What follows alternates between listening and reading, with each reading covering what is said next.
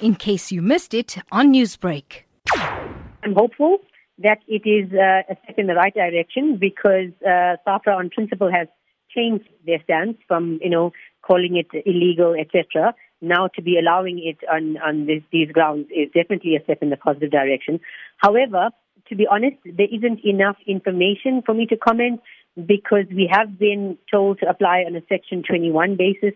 And if this is just another word for Section 21, then, is it really a step in the right direction? I am hopeful that it isn't. So if you think about it, in my letter, I did explain that applying per patient, filling out that 8-page form online is not only tedious, but it doesn't even make sense. When you're seeing 50 or 60 patients a day, do you choose which patients you're going to give it to? Because it does bring a certain degree of confusion, doesn't it? Because SAHPRA says this does not mean that they are changing their position around the lack of availability of scientific data, but now it may be used in controlled, compassionate circumstances. What is understood then about these circumstances? Exactly my point. Having a press conference for an hour where you're telling us that you haven't changed, but you have changed, and then telling us that it can be used, but we will tell you how to use it, is much of a muchness. If the press conference said, "Hi guys, we have now allowed it on a controlled compassionate basis.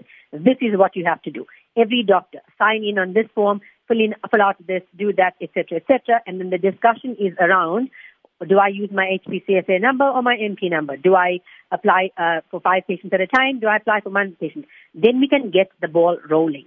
Saying to us that it's going to be allowed and then saying that we wait for another announcement as to tell you how it's allowed is a bit of a delaying tactic, I think. Having said that, the drug Ivermectin has had a lot of public scrutiny and a great deal of confusion.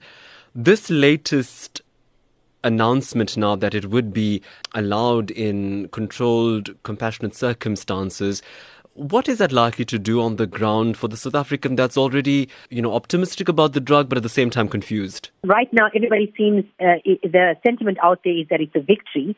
And, again, like I said many times, that because of the black market flourishing, a lot of people are going to send the wrong message and say SAHPRA has allowed it, and then next thing they're going to think it's illegal, and then they're going to be taking it and now thinking that it's illegal.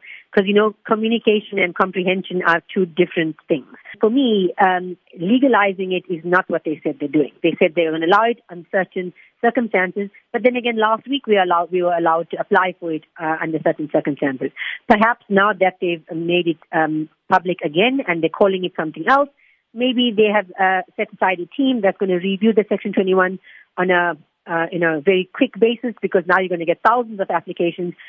Newsbreak, Lotus FM, powered by SABC News.